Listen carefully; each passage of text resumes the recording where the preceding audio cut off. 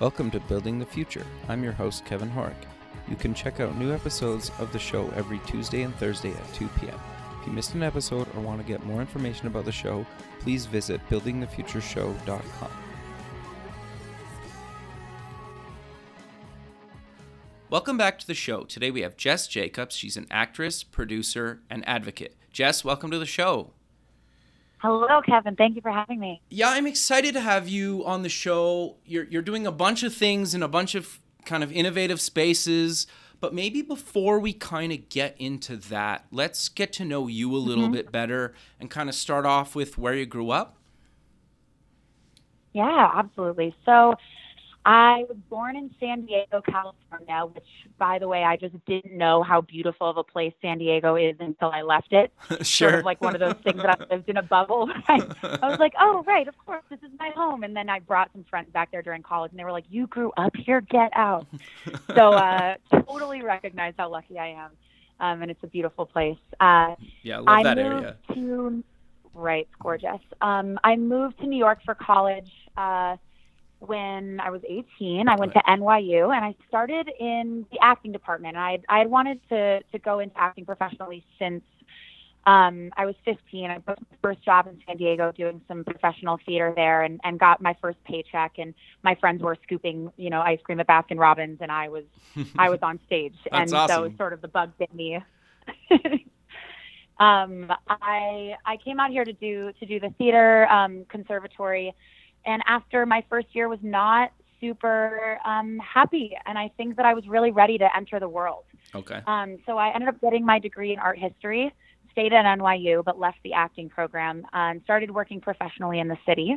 Okay. I graduated and moved out to LA, where I did a bit of film and TV work and was loving my life out there, and was called back to New York in 2015 by my reps. Moved back here and have sort of been building this life out here, as not a college student anymore, and really sort of starting to situate myself in the world and figuring out exactly what it is that I'd like to contribute. Sure. No, I think that's great. I love that kind of you pick something and then you try it and you're like, well, maybe I want to try something different. But I'm kind of curious to know what made you switch to art history, because I find it fascinating personally, and I took some art history classes as well, but I'm always curious what made you kind of go into that. Yeah. So, I mean, when I was a really little girl, my grandmother used to take me to the museum and would use ice cream as a gift. It was like, oh, if you want ice cream, we got to go to the art museum first. And it was like, okay. And she would sort of drag me there. And after a couple of years, I don't know if she was doing it on purpose or what, but it totally worked. And I have been very, very excited by the art world. I think having the understanding of a culture and of a movement based on the visual representation and the ways in which things are changing through the eyes of an artist, it's a very interesting way into to history for me. And I think, as a content creator now, I'm really realizing that the kind of art that is made is such a deep reflection of the way that people are talking on the ground, the way that things are happening politically. If you look at the abstract expressionist movement after World War II, or during and after World War II, it showed that people were no longer able to feel that they were getting to express themselves and their anger and their frustration and their fear through a more naturalistic kind of thing. It was Impressionism before, but it stopped being picture related and started being more emotion related. And I think that's such a good reflection of the way that people were feeling during World War II, for example. Sure. No, I love that. That's cool. So you're doing a bunch of stuff in the kind of nonprofit space. You founded a kind of company. Kind of walk me through, why did you kind of decide to start kind of a company and work in the nonprofit space? Yeah. So, when I moved back to New York, I was, and I still am, but was like really at that time sort of at the top of my game as far as what I thought that I wanted. So, I'd been fighting for this career in the entertainment industry, and I had reps that were really pushing me and getting me out for really great stuff. And I was finding myself not super happy. And I wasn't really sure why that was. It sort of was like, but this is everything you've ever wanted. And that was right around the time that Bernie and Hillary were, fighting it out for the nomination. Sure. And I remember when she won, and she was scheduled to give the speech that night, and I was, pleased. I like her. I supported her for a lot of reasons, and I don't expect everybody to, agree with them. Everybody has their own political views, but I was very excited by the fact that she had won. Sure. And so I was looking forward to the speech, but in a kind of casual way, And so that night, my roommate at the time and I sat up on the couch, and we turned on the TV, and Hillary stepped out onto the stage, and I burst into tears. And I just really couldn't have anticipated that. That seeing her standing up there and accepting the nomination as the first woman for the president of the United States of America, it was just, in that moment, I think that really emotional response that I had helped me realize how crucial it is for every person, man, woman, child of every color, religion, creed, to see somebody with whom they identify in a position of leadership. Sure. For having the opportunities to succeed, for being recognized for their accomplishments. And it struck me that I was working within an industry that doesn't always do the best job of representing human beings in their authenticity. Interesting. And so I had the sort of impulse to start producing content which did that. And I happened to have met an incredible producer named Audrey Rosenberg, who is now my producing and business partner. Nice. She's been in the industry for 18 years, I think. Oh, wow. Been doing independent film, TV, doc producing. She's absolutely brilliant. And we clicked right away. I mean, we had this sort of similar mission. We were looking to work together on a project-by-project basis, and it became super clear pretty quickly that we really were aligned in a lot of other spaces as well, in a lot of our beliefs and a lot of the potential that we saw for media to make a difference. And so we decided, I think it was December, we had a meeting, which we call our I Like You meeting, in which we both sat down and had a conversation in which we were just effusive about how much we cared about each other and how much we liked working together, how much we wanted to build something together. And that was sort of the start of it. And then that's great. Since then, we've been in the formation process and really developing our slate. We have a couple of really exciting projects that we're looking forward to. And I think also really important to note that there was an alignment between Audrey and myself, which recognize the importance of work in the nonprofit sector and how, non-government organizations and work with these kind of social justice organizations and programs, how it really can be collaborative with the entertainment industry and how it doesn't have to be so segmented. And I think it is a little bit that way right now. Okay. No, that's interesting. So before we kind of get into maybe the nonprofit stuff, because I get that they're kind of almost one and the same sometimes, or there's some overlap. But what exactly is the company, and what are you guys doing with it? Yeah, absolutely. So it's a New York-based female-founded production company. Okay. We are creating film, TV, and digital content, and we're doing a little bit of work in the documentary space, but that's not our emphasis. Okay. And we are focusing on stories not normally represented in dominant culture. Okay. And what that really means for us is that there are stories for and by people represented in the stories themselves. So we call it our inclusive development process. Okay. Which is to say that any person or community which is being portrayed in character or in context in any story will be a part of the process of creating the story itself, so that we are really representing people in their full experience of the world. No, that's great. So what's the company's called? Sorry, you didn't. I don't think you mentioned that. Sure. So we're called Invisible Pictures. Okay. The name is, we're sort of playing on the paradox.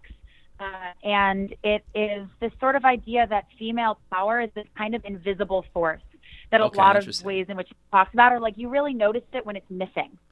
Sure. That there's a compassionate quality to it, a gentle quality to it. It's very powerful. It's not to say that invisibility means that it's not seen, that we don't need it, or that it's smaller, but that it really is. It kind of is a calling to how powerful women have been, have been told not to shine, I think, by a lot of the structures and institutions that have been in place for a long time. And we're really excited about the opportunity to sort of disrupt that. No, I think that's great. So you have some kind of projects in the works. Do you kind of want to elaborate on some of them, or is they still kind of a little hush hush? They are very hush hush, but I Okay. can be broad, and, Okay. and I would be very happy to do that. I mean, I think we have a TV show that's in the works, which we have a director who's never directed for TV before, who's a big guy in the space. So we're really looking forward to working with him and really being able to bring something exciting and new from a structural and content perspective to his over. And then we have a couple of films, all of which are dealing, at least 3 of them that we're really in the process of putting together in a very serious way, which all have female leads. Which are all women that we don't often see in positions of, the leading woman. It's sort of a non-traditional approach to storytelling in that way. And a lot of it is recontextualizing the American expectation for what our media normally looks like. Sure. Okay. So that is to say that they are characters which are leading and revealing and offering a new perspective on some of the issues that we're dealing with in the country and in the world today. I think there's definitely an international appeal that I see our company having. Sure. No, I think that's great, and I love that. But I'm curious to know why New York over LA to start kind of a production company. Like, was there like a big, is one better than the other, or you just picked New York, or kind of what was the reasoning behind kind of founding it there? Everybody asks us that, and everybody in LA is totally perplexed as to how we expect to operate out of New York City. And I think on one hand, there's a little bit of that intrigue. Okay. People are like, how are you doing that? So it is sort of a hook in a way. Interesting. And I think that the other side of it is that it puts us, we're close to Europe, we're close to DC. I think that it gives us a bit of a global awareness. I spent a lot of time living in LA, and I love it. I'm from Southern California. I totally am all about the West Coast vibe. And I think that there's a way in which the entertainment industry is really so deeply entrenched in Los Angeles culture that what we're trying to do in sort of like turning something on its head a little bit and being a little bit disruptive in a very respectful way, Sure. and also just questioning the norms and questioning the expectations, that being in a city where, everybody in New York has a job. It's not this kind of Sure. like, how are you involved in the entertainment industry? It's like, oh, you're in the entertainment industry? Cool, I'm a banker. Gotcha. Or, oh, cool, I'm in education. Or, it's a very integrated part of society here. And I think that we really like that. And we also are excited about the opportunity to collaborate cross industry. So it's really fun here to be able to work with, like I said, nonprofits. Also, we're talking right now to an organization to create an educational product in VR possibly for them. And so, we're doing education, we're in tech, we're in media and entertainment, we're in, it's just, we get to work in a lot of different spaces. And I think that that's really exciting for us. No, that makes sense. I'm always kind of curious, and I know like LA has a good tech scene, but so does New York, right? Mm-hmm. And kind of it's just different, right? No, that's interesting. I'm always kind of curious, more for my own self curiosity, I think. But sure. So you're also playing in the not-for-profit space, and you're involved in a few. Can you maybe kind of cover exactly what you're doing in that space as well? Yeah, absolutely. So I would say that the project that I'm most excited about and that I'm working on, I think the most heavily right now, is a project with the Maverick Collective, which is it's an organization under the umbrella of PSI, which is Population Services International. It's an NGO that operates out of DC and works in, I believe it's 57 countries around the world. They have wow. field offices. The Maverick Collective was co-founded by Melinda Gates and Mette Marit, the Crown Princess of Norway. That's cool. And a woman named Kate Roberts, who is the VP at PSI.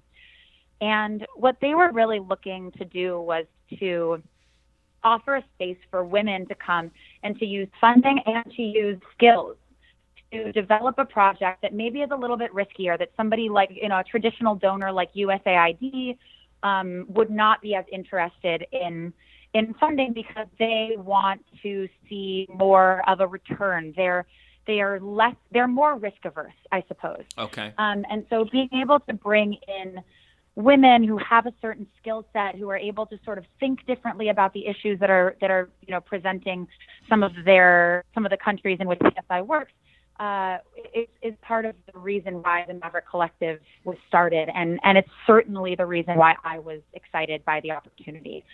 So I'm working on a project right now, co-designing a space for adolescent girls aged 14 to 24 in Côte d'Ivoire. Okay. So we'll be working in Abidjan, which is the capital.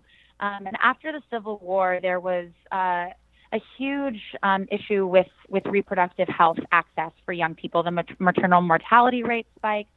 And we saw a lot of opportunity to go in and really rebuild some of the clinics and some of the spaces for women to come together. And I think also dealing with the fact that there is such a high cellular penetration rate, which basically means that there are cell phones everywhere. Sure. And so young girls of that age are as far away from their mothers technologically as we were or are from our great-grandmothers. Interesting.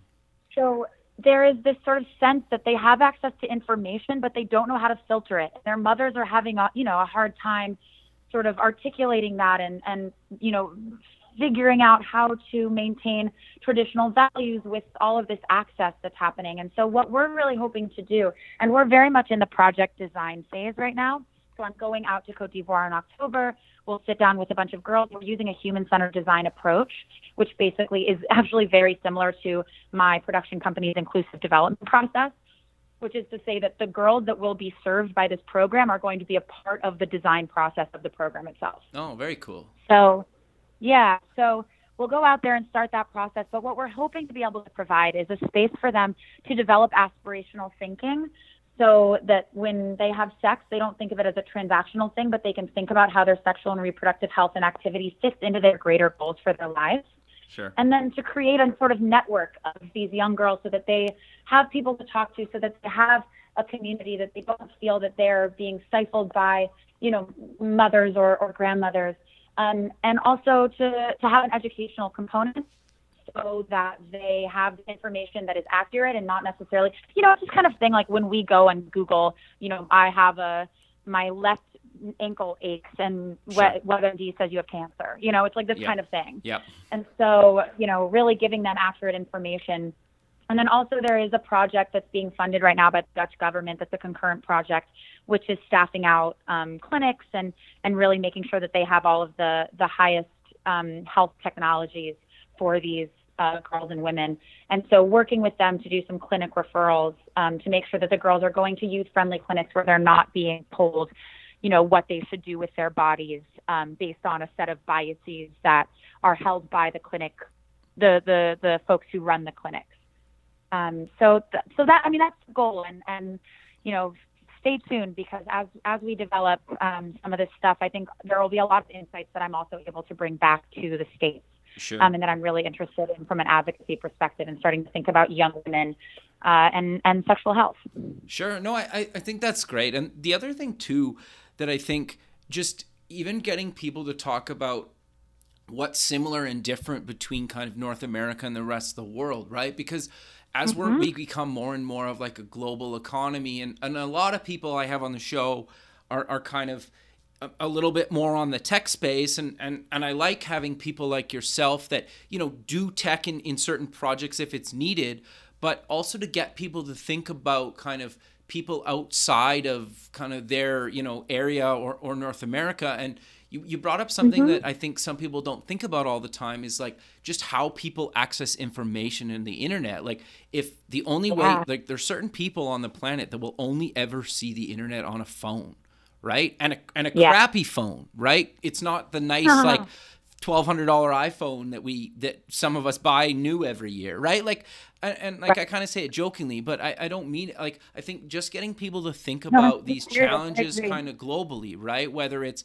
something as serious as kind of women's health or just the health of people, or just kind of how they access information, getting them the proper information. I think that stuff's super important, right? And being able to kind of have people like yourself on the show to help promote that and get people thinking about that is super important, or at least in my opinion, it's super important. Yeah, I agree with that. And I think that, too, there's an opportunity sort of to meld these two things that you're talking about as far as digital content is concerned.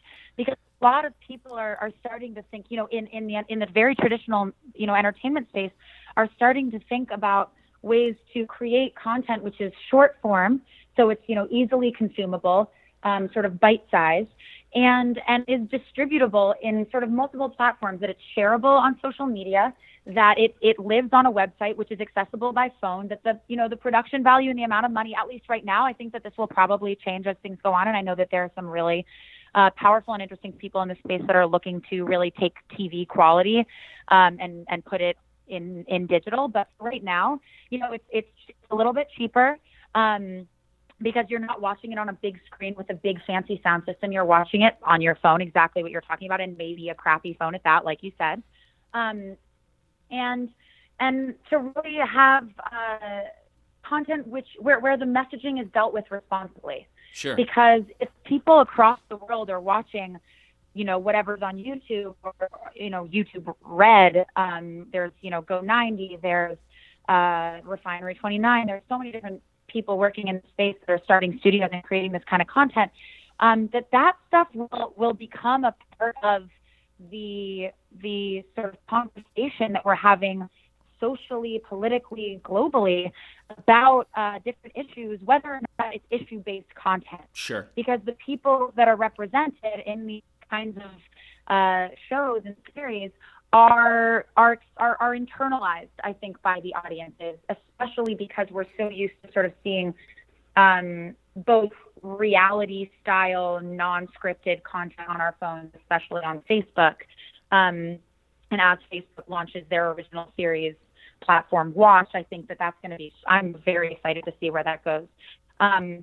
But, I'm very excited about the potential for digital media to really spread awareness about different kinds of points of view, a different perspective, to really create a global community online through the accurate representation of people that are unlike oneself, or from a different country, or, a different sort of background. Sure. No, I love that. And the thing that always kind of shocked me within the last, I think, year or so, I can't remember, somebody was telling me that like their kids that were kind of, I think like maybe around 10-ish or 13, something like that, like kind of that like young, like almost like preteen, whatever, that they named some like famous like A-list movie star, and their kids had no idea who they were, but you named like some sort of YouTube celebrity that I hadn't even heard of at the time. They were like, well, that person's like famous, right? And this other person who's been in like blockbuster A-list type movies for decades, never even heard of, right? But I think the point I'm trying to get across is what I found fascinating about that is you can create this content online, and I think younger generations might never even see kind of like a Hollywood blockbuster or something like that, where you have these people online that they like trust and can get kind of good content from, whether it's for entertainment or learning or kind of both online. Like I think we're at the kind of beginning of that, right? And I, like you mentioned, there's companies out there doing it, but I think we're kind of at the beginning of that. And so I love kind of that you guys are playing in that space and, are going to be creating content in this space. I love that. Absolutely. Well, I think it's there's two things sort of about what you're saying that are really interesting to me. One is from an entertainment perspective, the turnaround for short form content and content on digital so much quicker. Yeah. So you can be really responsive. There's all these shows on YouTube that are like, after Game of Thrones gets, finishes, like 2 hours later, there's a response show up, and I forget the names of the guys. There was just a New York Times article about them, how they've created this empire, basically responding to TV shows on YouTube, and that the viewership sometimes for those shows is higher than for Game of Thrones, which I think is hilarious and so fascinating. Totally. And I think that the other thing that's really sort of illuminating about what you're saying is that I think that if you asked any young kid who is Wonder Woman, they would know. If you asked any young kid who is Gal Gadot, they would say, or Gadot, I actually don't know how you say her last name, which is a little embarrassing, but they'd say, I don't know who that is. Yep. And that to me is fascinating, because you have a time where, we always used to think of celebrity culture and Hollywood culture as sort of intertwined. Yep. And I think that Hollywood now is becoming really a storytelling mechanism and less of a star-making mechanism. Totally. And that the digital space is really star-making, and maybe in TV a little bit still, but not really network so much. And there's been a lot of conversation recently, which I don't really have an official point of view on, but about whether cable is becoming obsolete or not, and how it's going to be able to compete with streaming services and digital services. And so I think we're starting to see, again, to talk about responsibility, these young people that are making a lot of content and that are being really focused in the space, starting to think about the ways in which their stories and their reach is impactful on this sort of celebrity scale, in this really like role model kind of way. Totally. Yeah, it is fascinating to me because like I'm 34, so I'm kind of like I'm like a millennial, but like just a millennial. So I kind of some of this millennial stuff I'm just like I don't understand, but then there's other parts of it I do. But the thing that I find kind of interesting, and to your point a second ago, was like I still kind of remember pre-internet. And obviously I work online, so I remember kind of both. So it's interesting to watch the kind of dynamic between the two, and to your point a second ago about like kind of cable companies, like where they're going to fit or not fit. And it's interesting because I don't know if you're familiar, but like with YouTube TV, where it's like YouTube's like streaming live TV service and like YouTube PVR. Red. Yeah. Well, no, they have another one called YouTube TV too, which includes YouTube Red. Oh, great. But it's like live streaming TV, and it's only in like 12 cities or something in America. But what I really like about it is you have access to the YouTube Red content. You have access to live content. You have access to kind of the old shows. Like the seasons, they have pretty much the whole season, or past seasons. And then you also have kind of, you can search and then it will show you like YouTube stuff as well. And then it's like a PVR in the cloud. So you kind of have almost the best of kind of a bunch of the worlds coming together. And it's only been, I think it launched in like March or April of this year. So it's still like pretty new, and they're still kind of, I think there's only like 50 stations or something like that, which is still pretty good. But it's interesting to see the colliding of kind of the two spaces in kind of one interface. And so I think just being able to find content in almost like one interface or online is always kind of interesting to me, because I could watch almost like, say, a big Hollywood blockbuster or a big kind of primetime TV show, and then right after that I can watch kind of like a show that maybe like my neighbor made on YouTube, and I have no idea he's my neighbor, right? And just how it doesn't really matter, right, where the content's created. There's no distinction necessarily. Exactly. And like I look at my two kids, when they're older, they're not going to know, right? Like whether something costs millions of dollars or some guy shot that with his phone, right? Right. I mean, if the content is interesting and entertaining enough, it doesn't seem to matter terribly much. Yeah. Especially for the generation, I guess, after, I just read something recently, I can't remember the name of it, but it's like after 95, there's like this 95 to 2000, and they're calling it this, they're sort of segmenting that population as a generation, because it's the first generation to have ever grown up without ever remembering a time without cell phones. Totally. And I think when you have those, as those, my brother was born in 1995. So, as he grows up and as he starts to really enter the world as a real, career man and all of this stuff, that's going to be his sensibility. Totally. And I think that it's, as a content creator, thinking about my audience first is I think the takeaway from what you're saying. Yep. That if I'm aware of who's watching, I can create content for them, and I can mold and shift my budgets and my stories and my stars and all of that stuff for my audience.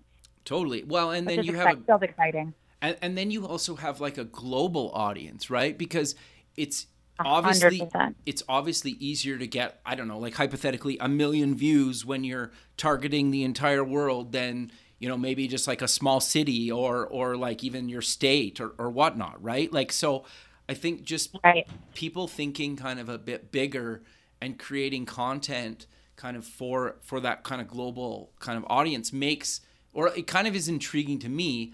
But I'm curious though to know your thoughts on, because obviously we've kind of covered this digital content space, but like how do you guys create content that's compelling and people want to watch? Like, is there kind of things that you're trying or what kind of tactics are you guys using when you're deciding what kind of content to actually create? It's a really interesting question because I think as the space is changing, we are having to find ourselves being flexible and malleable and responding to the platforms themselves. Okay. I think it also is to say different studios want different things. So if we're going to somebody like a First Look Media, their platform is called Topic. And the kind of stuff that they're looking for is very different. It's a little bit more broad as far as who they're trying to appeal to, as opposed to like a Refinery 29, which is very female millennial focused. And so the kinds of stories that we take to those different platforms to pitch are very different. But I think that it piggybacks actually a little bit off of what you're saying about this global viewership, which is that there's less niched content now, I think. Okay. Anything that we're developing, so we're starting very specific, because I think that that's what makes a good story, is when you're starting with a character or you're starting with an incident that is specific and fleshed out and, like I said, whole and complete as far as, humanness is concerned, or the human experience of the event or whatever it is. But saying, what are like the bigger themes here, and how can we really think about tailoring the story to hold a lot in a short amount of time. And I do write a little bit, but I'm certainly more of an actress. Sure. And a creative producer than I am a writer. So I leave it to those brilliant minds to figure out exactly how that's done. But that's often the ask, is like, how can we take a specific story with, a real human being and offer a greater sort of thought-provoking question in that storytelling. Sure. No, that's interesting. Does that answer the question? Yeah, no, totally. And I think like the other thing that just kind of got me thinking is like there's entire generations of people that are making a really, really good living just posting videos to YouTube, right? And so you guys are probably in a really kind of interesting time in history, because you could basically post your content to YouTube. You could probably get it on like actual kind of classic cable TV, and then probably post it on some other channels or maybe even in theaters if you shoot a movie, or at least some film festivals and such. But I think the fact that there's all these kind of different mediums, and you might even edit the content a bit different or in length based on kind of where you're posting it or kind of where you're showing the content. I think that's, to me at least, is kind of fascinating about where we are kind of in history and how you guys can kind of play with the content like that. Do you find that at least? Yeah, I think, it's certainly a fun time to be doing this. And the reason, again, sort of almost to go back to the beginning, like why this whole business plan, where it was sparked from was this desire to really authenticate and to really sort of spread the skill of storytelling and development across multiple platforms and multiple mediums. And, as I'm thinking about, essentially what you're talking about, it sounds like is a distribution model. Sure.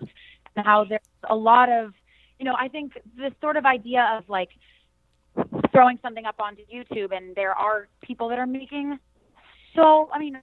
insane amounts of money. Yeah, like millions of dollars a year. Making videos of themselves, like putting makeup on, and there's obviously a market for that. And I think that we're trying to capitalize on that sort of movement. Okay. And also maintain the integrity of a traditional storytelling structure. Gotcha. And so, a film that I'm in was accepted into a film festival. And so, we're planning to think about that and that release and the audience viewership for that. And that is like a very traditional, like red carpet into the theater, reviews, releasing it in, magazines. It's all of this kind of very standard stuff. Sure. And then on the other side of that, we had a development meeting earlier today about one of our digital series, which we're hoping will, serve sort of, it'll be a couple episodes that will live on the web, and that we have the possibility to take it into traditional TV. Then we have another series which really exists exclusively online.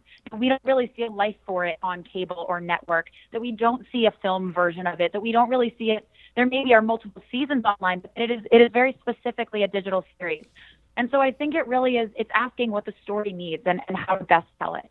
No, I love that. I think that's kind of great. And I'm curious though, do you find that it's maybe, or that maybe this is too general of a question, but that there's at least a lot of people that if it's coming from like a smaller, maybe independent kind of studio where it seems more authentic than if it's coming from kind of the, big kind of network or big kind of production company.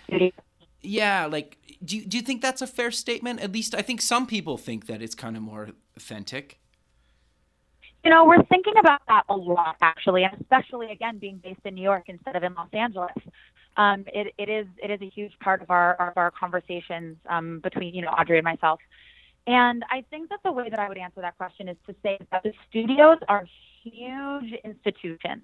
Sure. They have been operating for a long time. There are a lot of, people that need to sign off and give the green light and jump through a hoop and all of this stuff. And so I think it's just a slower process by of the system has been set up. And so this sort of, when I was talking earlier about, the internet being very reactive and having digital content really able to sort of be spit out within hours of something happening. Sure. It just speaks to how many people are in charge, and how many different levels of people need to okay something before there's money spent into it. And I think that it really is a money thing, right? Like if you're spending $100 million on a film, well, you're going to want to audience test it. You're going to want to make sure that, all of your stars have the right box office numbers. You're going to want to make sure that everybody's getting paid the right amount to be working on this kind of thing. Whereas in digital stuff, it's like people are paying, in some cases, like for very professional digital content, like $5,000 a minute. Yeah. And if it's a 5-minute piece, it's like, that's a really short, or it's a really cheap episode. Yeah. No, and fair. You don't have to, I think, again, we're talking about risk aversion a little bit. No, yeah, I think that's great. And it gets me kind of just thinking about this stuff, right? Because obviously, like, I'm a content creator myself, and I've noticed just even posting certain episodes or certain things on different kind of social media channels, the response can be like 180s from each other, and trying to figure out what works one place, doesn't work other places. And just for me, absolutely. And for me, at least, it's a bit of a struggle sometimes saying like, oh, is this going to work there? Or how do I tweak it to work there? It's probably obviously harder as you're putting out different things in kind of different verticals that maybe loosely tie together or maybe similar, but it gets a little bit more challenging when you're doing a product or a project about, say, I don't know, like women's health in another part of the world, or you're doing something maybe a little bit more entertainment focused, right? Putting those out on the same channel is probably a bit of a struggle, right? Or at least to find both audiences.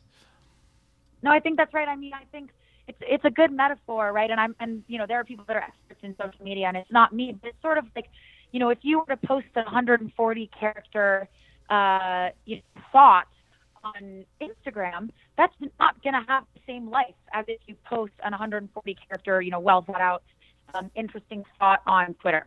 Totally. It's just like what is required by the platform, and what are the best ways to get information out. And I think that that's something that definitely millennials and younger, and I would say that, I don't think that it's relegated exclusively to that population. I think that adults really, adults, that's a silly thing to say, but, that not the baby boomers and that whole, those generations, that they understand that too, that it's such a part of our world now. Yeah. That there's almost like it's a very intuitive kind of thing. It's hard to articulate sometimes, but I think you're absolutely right.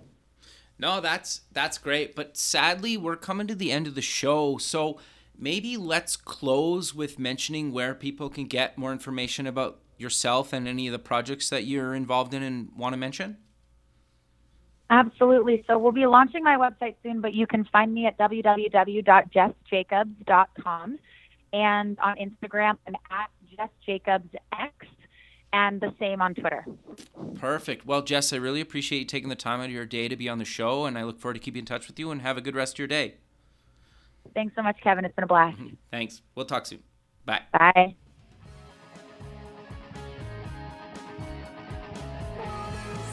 Thanks for listening. The music for the show was done by Electric Mantra. You can check them out at electricmantra.com and keep building the future.